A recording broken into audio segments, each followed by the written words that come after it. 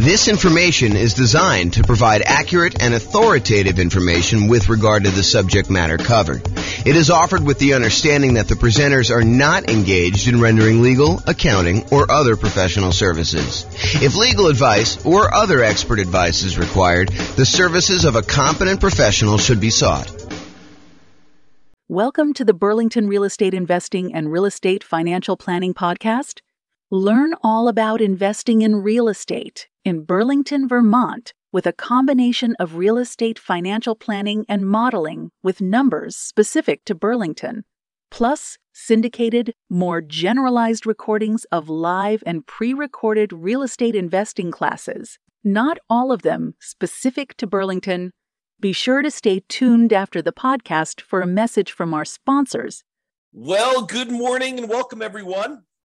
I am your host, James Orr, and today we have a really exciting class because everybody knows that if you put 25% down after buying an owner-occupant property and you're trying to acquire 10 properties total, 9 rental properties, everybody knows that putting 25% down is way better than utilizing the Nomad strategy of buying an owner-occupant property, moving in, living there for at least a year until you save up to buy the next property, then buy the next property, move out of the other one, convert that to a rental, and repeat that process until you have 1 owner-occupant property and 9 rentals. Everybody knows that 25% down is better. Or is it? That's what we're going to find out today. Today we're going to find out, is it better to put 25% down and buy 9 rental properties? Or is it better to do the Nomad strategy and buy 5% down? And in both cases, we're going to buy an owner-occupant property first. When we put 25% down, we're going to buy the owner-occupant property and we are going to live there forever. We're going to put 5% down. We're going to move into a property. You're going to live there forever. And then we're going to start saving up for 25% down and buying as many 25% down properties as we can, maximum of 9. Or we're going to do this Nomad strategy, save up 5%, move in there, live there. And then once we save up our next 5%, we're going to buy the next 5% down property and do this. You would think to yourself that, hey, I only need to save up 5% to buy the other ones. I'll acquire those rental properties quicker, and that will be better. But with the 25% down one, it may take you longer to save up your down payment, but when you buy the property, presumably the economics are a little bit better because you put more down, so your cash flow is going to be better. And if your cash flow is better, that's going to help you save for the next property. And when you're putting 5% down in some markets, you're going to have some negative cash flow. You're going to have some deferred down payment because you didn't put enough down in those markets to have positive cash flow. So by having negative cash flow, it's actually slowing down how quickly you can save for the next property. There's some really interesting market dynamics going on as to which one of these is going to be better. And that's what we're going to find out today. We modeled this in over 300 U.S. cities. I basically took the median price, what you could get for rent on that property, what the taxes, what the insurance would be, what the appreciation rate would be, what the rent appreciation rate would be, what somebody might be earning in that particular marketplace. And I said, let's go ahead and model this head-to-head strategy of, should I put 25% down or should I do this Nomad strategy? Of course, after you bought that owner-occupant property with the 25% down. And now we're going to be able to see in each market which one's better. And I will aggregate it all for you, but you're welcome to go drill down and look at your specific city to see if this would be better in your city or not. So to clarify, in both scenarios, we're buying that owner-occupant property first. We're putting 5% down, we're going to buy an owner-occupant property. Part of the Nomad strategy, that's normal. We're buying these 5% down owner-occupant properties repeatedly. We're buying those, moving in, living there for a year, and then converting to a rental. That's a little different than when you do the 25% down because we're saving up buying that owner-occupant property first. We're putting 5% down. Yes, we've got private mortgage insurance because when you don't put at least 20% down, the lender's like, hey, look, I want you to buy this third-party insurance policy in order to protect me in case you default. So yeah, we put 5% down, we've got PMI. And that is true whether you're doing the Nomad strategy or you're putting, the 5% down to buy the owner-occupant when you're eventually going to do the 25% down payments. When you do 25% down, you do not have PMI. When you're buying the property and you're putting a full 25% down, that's more than 20%. And so the lender's like, I don't need PMI for that. But anytime you buy with 5% down, you will have PMI. Okay, so in both scenarios, we're buying that owner-occupant property first. In the baseline Nomad strategy, we're saving up until you could buy a 5% down owner-occupant property, living there for at least a year, and until they've saved enough to buy the next property. We're repeating this until they have 10 properties total, 9 rentals, and 1 to live in. In some cases, they don't get to the full 10. They end up either running out of time or they become financially independent before that, and then they may no longer qualify to buy ones. Now realize, this is a really big, important difference. So like if you started zoning out a little bit, thinking about your own situation, which I do all the time, but if you're zoning out thinking about your situation, this is important for you to understand. When you do the Nomad strategy, the last property you purchase is the most expensive property you purchase and the last one to be paid off, and it's the one you're living in. You're living in that last property because you buy a property, you move in, you live there. Then once you've saved enough, you move into the next property, you convert the previous one to a rental. But you're always moving into that most expensive last property that you purchased. And that one happens to be the last one that gets paid off because we're not aggressively paying certain properties off in advance. We're letting them just get paid off naturally. So the last one you buy when you're getting 30-year mortgages is the last one to get paid off. This is important. Why? Because when you're putting 25% down, when you're doing the 25% down strategy, the first property you buy is the one you live in forever. And that one gets paid off in almost all cases about 30 years from when you start. That's not true with doing the Nomad one.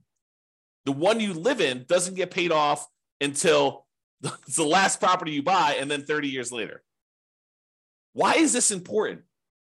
It's important because when we calculate if somebody is financially independent or not, if they have their owner-occupant property paid off, it means they don't need to cover that as an expense in order to be financially independent. It lowers the bar of what achieving financial independence is. If you needed $10,000 a month in order to be financially independent, and part of that included a $2,000 a month mortgage payment on a property you were living in, when you pay off the property that you were living in and you no longer have that mortgage payment, of course, you've got taxes and insurance and maintenance and all that other stuff, but the actual mortgage payment that you had to pay when you were living there, you no longer need to have that to cover in order to be financially independent. So instead of you needing $10,000 a month, if $2,000 a month of it was your mortgage payment, now once you paid off your mortgage, you really only need $8,000 a month to be financially independent. And our software in our modeling does take that into account. So this difference between which property you're living in and when you bought it and when it gets paid off might just come into play. It might just be really important here, which you will probably see. I'll give you a hint. Because with the baseline Nomad one, it's the last one you buy. When you do the 25% down one where you buy the owner-occupant 5% down one first, it's the first one you buy. And that does get paid off about 30 years after you start. Very close to 30 years as soon as you start it. Okay? All right, so for baseline Nomad, they buy the next property when they've saved enough for down payment, plus closing costs, plus 6 months of reserves for their personal expenses, and 6 months of reserves for all the properties that they own, including the one they're about to buy. And they must also qualify for the loan based on a 45% debt to income ratio. Okay, so we are taking all that into account. So if you're buying properties and you're highly leveraged and they've got negative cash flow, that can slow you down if that's hurting your debt to income ratio. Whereas if you're buying 25% down properties and that is helping your debt to income ratio because it's got positive cash flow and it's pulling your debt to income ratio down, it's making it lower, which is better, then that helps you. So by buying the Nomad properties in some markets where that has negative cash flow, it could limit when you buy your next property. Whereas when you put 25% down, that probably limits you less. In some cases, it actually helps you. It depends on the market and how good cash flow is in that market, how good the ratio, the economics of the property are, the ratio of the price to rent is, or the rent to price, depending on how you want to look at it, how you measure that. Okay? All right, so that's the Nomad one. For the 25% down one, they save up until they buy a 5% down owner-occupant property to live in, and they live in this property forever. That's the first property they buy. Then after that, they start saving up until they could buy a rental property with 25% down, plus closing costs, plus 6 months of reserves for all their personal expenses, and 6 months of reserves for all their other properties. And they can qualify for that loan based on the 45% debt to income ratio. And they repeat that until they buy up to 9 rentals with 25% down each. Okay. If you want to see like the charts I'm about to show you and you want to drill down and mouse over them and do all that other stuff, you can go to the URL on the screen here. I'll put it in the show notes as well. Okay. But if you want to go and see that, you can go look at that. All right. So we talked a little bit about this idea of being financially independent. So what makes somebody financially independent when we're doing our modeling? Well, the income from their investments need to exceed their personal expenses. That's the simple version. But what counts toward the income from their investments? Well, any net positive cash flow from rental properties counts. That's income minus all their real expenses, vacancy, principal, interest, taxes, PMI, property insurance, maintenance, management, all that stuff are expenses. So it's their net positive cash flow after all those expenses. That does count toward whether they are financially independent or not. Plus, any money that they have invested in the stock market or bonds or whatever else they got there times a safe withdrawal rate. So if they've got $1 million they go through, they buy all their rental properties, and then they start saving up money in their bank account, in their stock market account in this case, because it's what we have their extra money invested in. But if they've got that invested in the stock market, then basically you take that money, let's say they have $1 million, times the safe withdrawal rate. Let's say they think that 4% is their safe withdrawal rate. So it's 4% of the $1 million per year also counts toward them being financially independent. So, $1 million times 4% is about $40,000 a year. So what is that? Like, $3,400 a month, somewhere in that ballpark, would be counting toward them being financially independent. That does count. And then 3 other sources of passive income, which in this case did not come into play because we didn't model it. We didn't model Social Security. We didn't model them buying annuities, and we didn't model them getting a pension from their job. But those would also count towards someone being financially independent.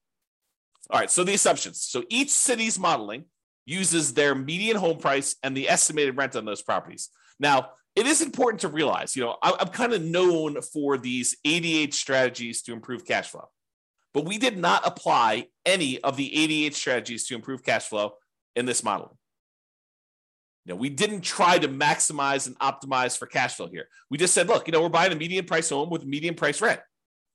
And so we're sort of just trying to determine if that type of property is good. So this isn't really like, if you could do really amazingly well. This is sort of like, hey, if you just kind of show up in this marketplace and you buy just, right off the shelf stuff and don't do any type of optimization, this is what is likely to happen. We'll do future classes where we optimize things. Where we buy at a discount, or we get a premium in rent, or we do, a strategy where we can get a little bit higher cash flow. We will do all those assumptions, all those kind of like analysis and comparisons in the future. We're doing like one of these a week, which for people on the podcast feels like one a month because we teach daily classes, but we publish a podcast once a month or once a week, with some really rare exceptions. So we are doing these, and we will get through all of them. If you want to see, a lot of them are done already, and you can go look on the website under the realestatefinancialplanner.com/model, MODEL. You can see a lot of comparisons that we've already done. And I've got like 100 that I plan on doing. So there's more coming. Okay. The job income does vary based on the city so that they can afford property in that marketplace. If I said everybody makes $5,000, the people in Los Angeles could not afford a property based on that. They'd never hit their debt to income ratio in order to hit a median price property.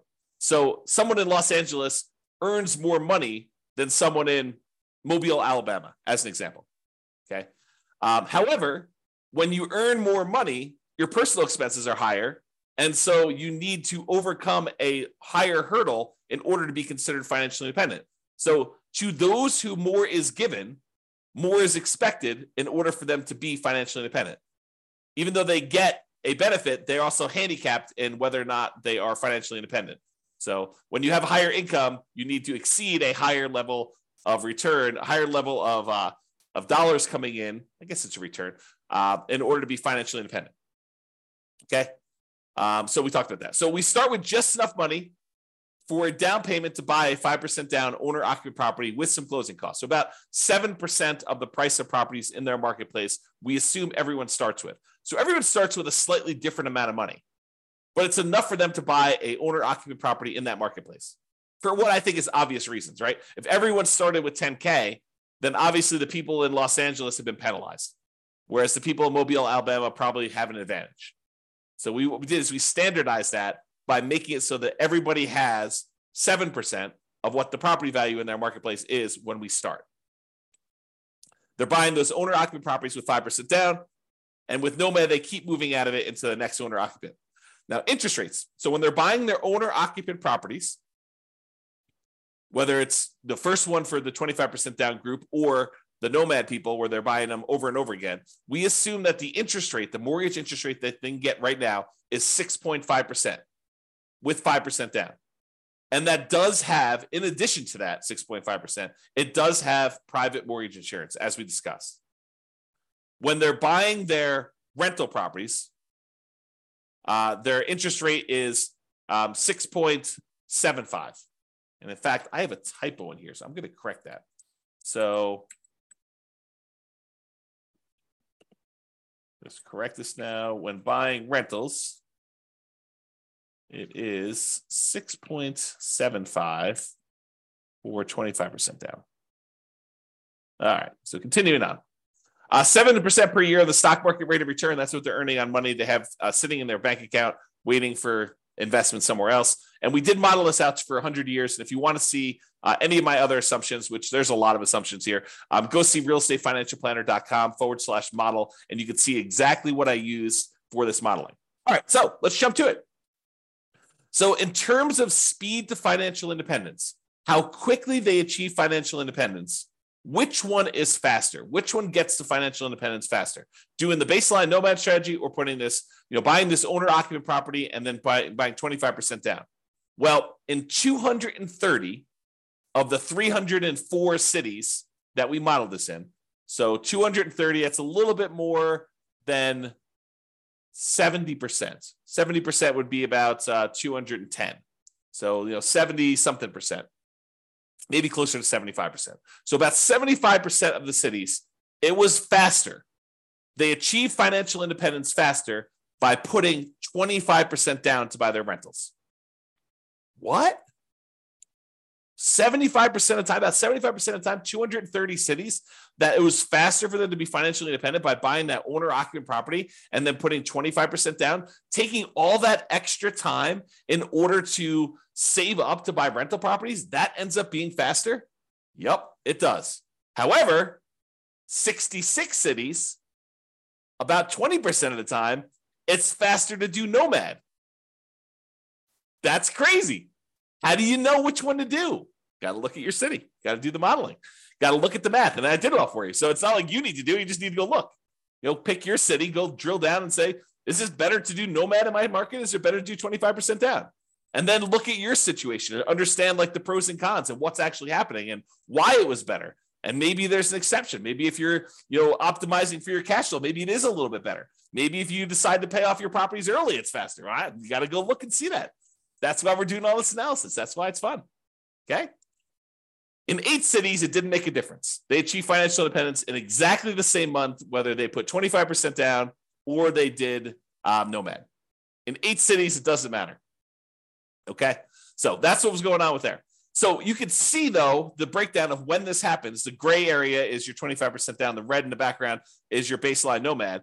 And one of the interesting things, remember I made that really big point out of, when you do the 5% down and then you buy 25% down rentals, the property that you're living in as an owner occupant is the first property you buy. So that property gets paid off after about 30 years. Well, what do you think is going on with this big line right here?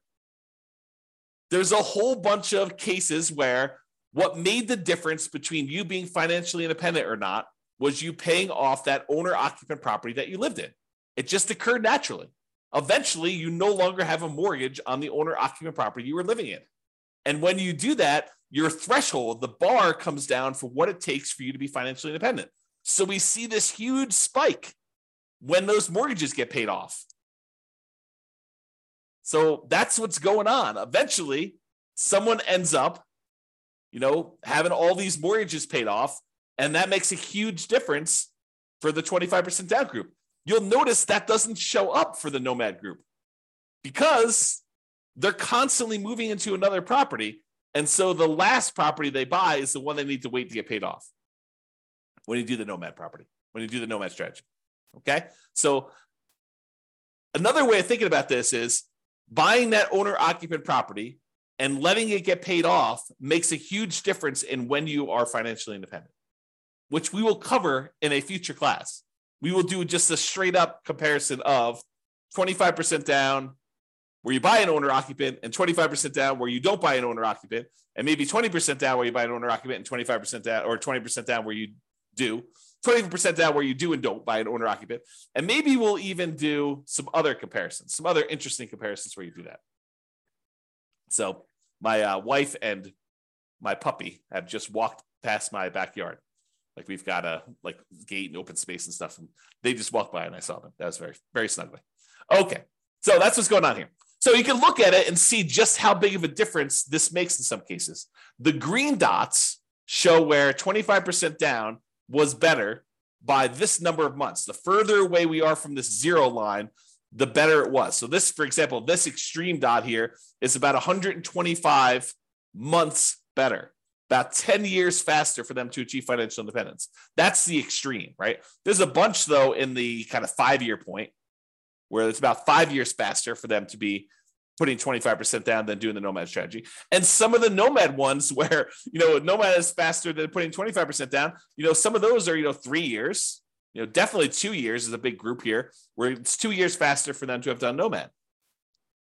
And is it skewed where, is it better to do this strategy when you have higher priced houses? In my opinion, there seems to be a preference for when you put 25% down, that tends to be a better strategy with more expensive properties, right? This axis right here shows you how expensive the properties are. These are inexpensive properties over here. These are the more expensive properties over here. And you can see that it tends to be more green, better with 25% down when we get up into the more expensive properties. It's not exclusively. There's one that's almost $1 million that was better to do Nomad, but it seems to be a pattern, a slight pattern that when you have more expensive properties, it tends to be a little bit better to put 25% down. That's what the data suggests. Okay. All right. So we talked about speed to getting to net worth. Speed to getting to financial independence. Now let's talk about net worth. Because there's two different things, right? There's how fast we get to FI, and then there's also how much money we got. Who has a higher net worth? And so it turns out in 168 cities out of 304, 168 cities, you have a higher net worth at year 40. It's kind of a snapshot in time. At year 40, you have a higher net worth by putting 25% down. 168 cities, which I think that's, 180 cities would be about 60%, right? So it's a little bit less than 60%. So probably in like the 55% range, you would have a higher net worth if you put 25% down. In 127 cities, you'd have a higher net worth if you Nomad it. So not as extreme. Now, 40% of the cases, a little bit less than 40% of the time, it would be better for you from a net worth perspective to do Nomad. In about 55% of the cases, it would be better for you to do 25% down. So that's a little closer. In 9% of the cities, or 9%, no, in 9 cities, that's about, 3%, it didn't make a difference. They had the same net worth at year 40. All right, so you can see the difference and how big the differences are. There are some big differences. There are some cases where it's $5 million difference at year 40 in net worth. So you got to go look at your city and see. All right, now we kind of summed up some of this data here, and we showed that on average, okay, I've got average and median here. On average, it is 25.3 months faster for you to be financially independent by putting 25% down, by buying an owner-occupant property, then saving up and doing 25% down to buy your rental properties. About a little bit more than 2 years faster on average. On median is when we take all the numbers, we stack them up from the lowest to the highest, and we look at the middlemost number. There happens to be 2. We take the average of the 2 middle ones. But we look at the middlemost number, and on median, it is 73 months faster for you to put 25% down. So what is that? That's like 6 years. 6 years faster. 6 years of, if you happen to have a job that you really hate, that you didn't need to work because you were financially independent faster. What if I could save, this is like, sounds like the sleazy late night infomercial TV thing, right? Right. What if I could save you 6 years of working at that job that you hate just by changing the way that you acquire rental properties? That sounds so bad. It sounds so sleazy, right? What if I could save you 6 years? Yeah, that's really what it is, right? I mean, that's what we're talking about. If you do this 25% down, then you've, on median, half the time it's better than that. Half the time it's worse than that. That's what median is. It's better for you to put 25% down. 6 years. That's a big difference. I mean, even on average, it's 2 years. I mean, think about it. 2 years of not having to go into a job that you hate. Now, if you love the job, you can keep working. Do whatever you want to do, right? Now, difference in net worth. So on average, the difference is about $235,000. Not that big of a difference. On median, it's about $377,000. Okay. And on average, it's slightly better in terms of Nomad. On median, it's slightly better in terms of 25% down. So go figure. There are some really extreme cases with Nomad where it's much higher, and there are some cases where Nomad where it's not as good. Okay. Now, as far as risk goes, the risk, I think, varies a little bit, right? Because when you put 25% down, you end up having slightly lower risk with all the things associated with debt. You know, like your debt to income ratio tends to be a little bit better in general. Like you would think, right? Because you're putting more down. So your debt to income should be a little bit better. So let's take a look. Debt to income. Yeah, debt to income is a little bit better on average for 25% down and a little bit better on median. I mean, but are we talking about like these monstrous differences? No, it's 19.6 versus 18%.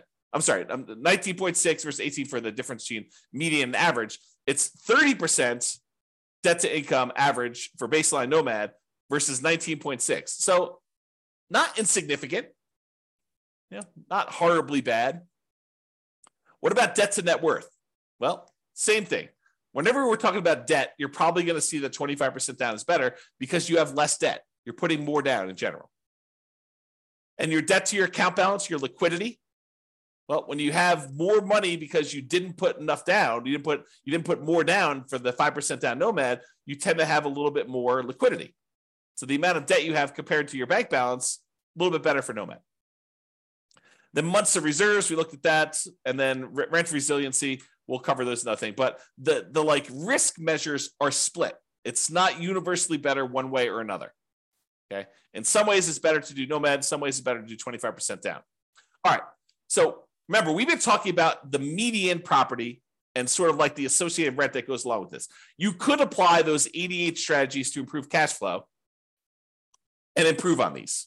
So you shouldn't think, this is exactly how I will do. I mean, it'll never be exactly how you will do because there's no way that things will fall into place and be exactly the same. I just watched this documentary on Infinity. And they were talking about how, there's an infinite number, if imagine, hypothetically, theoretically, there was an infinite number of universes where an infinite number of us existed. In that case, with an infinite number of us, you could possibly achieve this exact simulation, this exact model. But in this universe, not likely. The chance of property prices going up exactly 3% and interest rates remaining exactly at 6.5 or 6.75, depending on which one you're buying, for the entire 100 years that you were doing this, and you managed to get that, and taxes and insurance went up by that exact number every time. I mean, the chance of all that happening is like zero. Okay. So we're basically using this median price property, what rent might be on those. You should be able to choose and do better, right? And we do some modeling where we do those improvements. You can see the impact. Go look at the realestatefinancialplanner.com/model, or we'll do future classes where we compare those different things. But realize that I am not an expert at 300 markets. So if you are an expert at your local market, if you go to realestatefinancialplanner.com/model and you see my assumptions, and you're like, James, your assumptions for my market are not exactly right. I mean, normally we'd be buying properties that are 10% less in price, or, getting a little bit better rent to price ratio than what you're talking about here. Yeah. Let me know, reach out via email. I will go update those. I'll rerun it and it will update all these charts. It won't update them in the video, but it will update them on the website so you could see the most up-to-date versions. And that may change things for some folks, right? Not every market, but in some markets it could change things. So reach out. And I'm not trying to show the best case, right? I'm not trying to show the property that only you could buy once every 7 years because it's so good that they only show up once every 7 years. I want to do what the average Joe real estate investor, and Joe could be male or female, shows up in a marketplace and does. What could they very likely achieve by just showing up there that any real estate investor in that market could expect to achieve? And I have a typo. So I will do that. Could expect to achieve. Okay.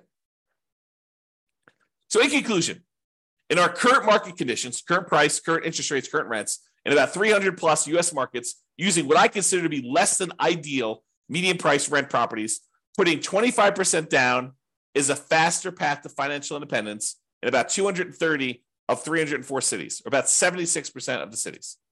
For net worth, 25% down still wins, but it's only in 168 cities of 304. The market does matter, though. You would not be able to improve. You will not be able to improve your time to financial independence in every market by doing this.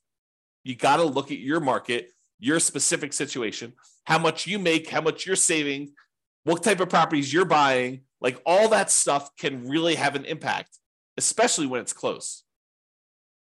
It's best if you look closer at your specific market and apply as many of the 88 cash flow improving strategies as practically possible to improve on your own implementation of this. You can go check out realestatefinancialplanner.com/model for more information. So that's all I got. Hope you enjoyed this class. I really do like these classes because I think it dispels some of the myths out there about folks saying, oh, it's obviously better. You always put 25% down. Maybe. It's always better. You always do Nomad. That's going to be so much better. Maybe. You got to actually look at the math. And now we can see if we do this in 305 markets or 304 markets or whatever it is, we could see the difference of what is likely to happen. There you go. That's all I got for you. This has been James Orr. Hope you have a great day, everybody. Bye-bye for now. With home prices up, mortgage interest rates up, and rents up, but not quite enough to counteract the higher prices and interest rates, cash flow on rental properties in Burlington is harder than ever. Book a call with the Real Estate Financial Planner to apply our proprietary 88 strategies to improve cash flow on your rentals. See the show notes for a link to schedule your call and improve your cash flow today. If you're a real estate agent, lender, or professional in Burlington that wants to help our real estate investor listeners, consider reaching out to learn about collaboration opportunities with this podcast. We'd love to add more value to our listeners by having you assist our investors buy, sell, and finance their real estate investments. See the show notes to schedule a call to discuss collaboration opportunities.